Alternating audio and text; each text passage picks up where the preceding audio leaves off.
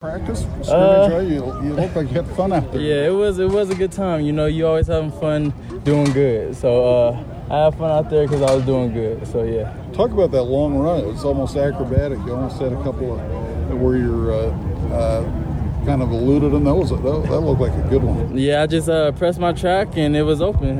Thanks to my old line, they made a big ass hole, big hole, and I got through it and made a play. Thank you. Do you get more of an adrenaline rush when you're trying to catch the ball one-handed, or when you're behind the line, you see all these defensive linemen coming at you?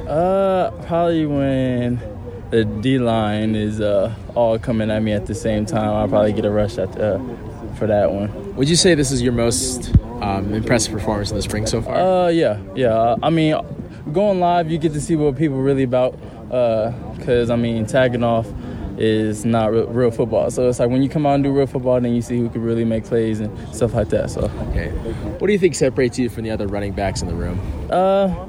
We all have different things that we're good at, and I feel like I'm the fastest back in the room, and I can do a lot of things like run good routes that'll separate me from other backs.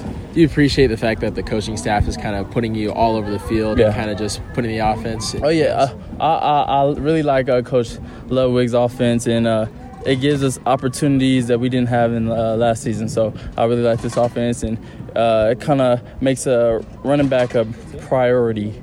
So I like that.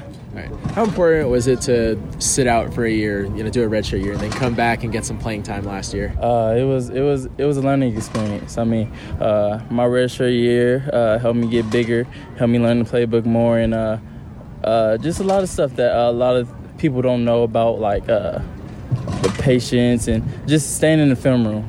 But that'll be the main thing. How fun was it to go on the Instagram Live with Dave & Buster's yesterday? Oh, it was fun. It's always a good time going on team bonding, stuff like that, and it was a good time. How does that get decided, and how does that come out? There's not really like like someone picks a name out of the hat. It's just like random, like, oh, could you do it? And if you say yeah, then you do it.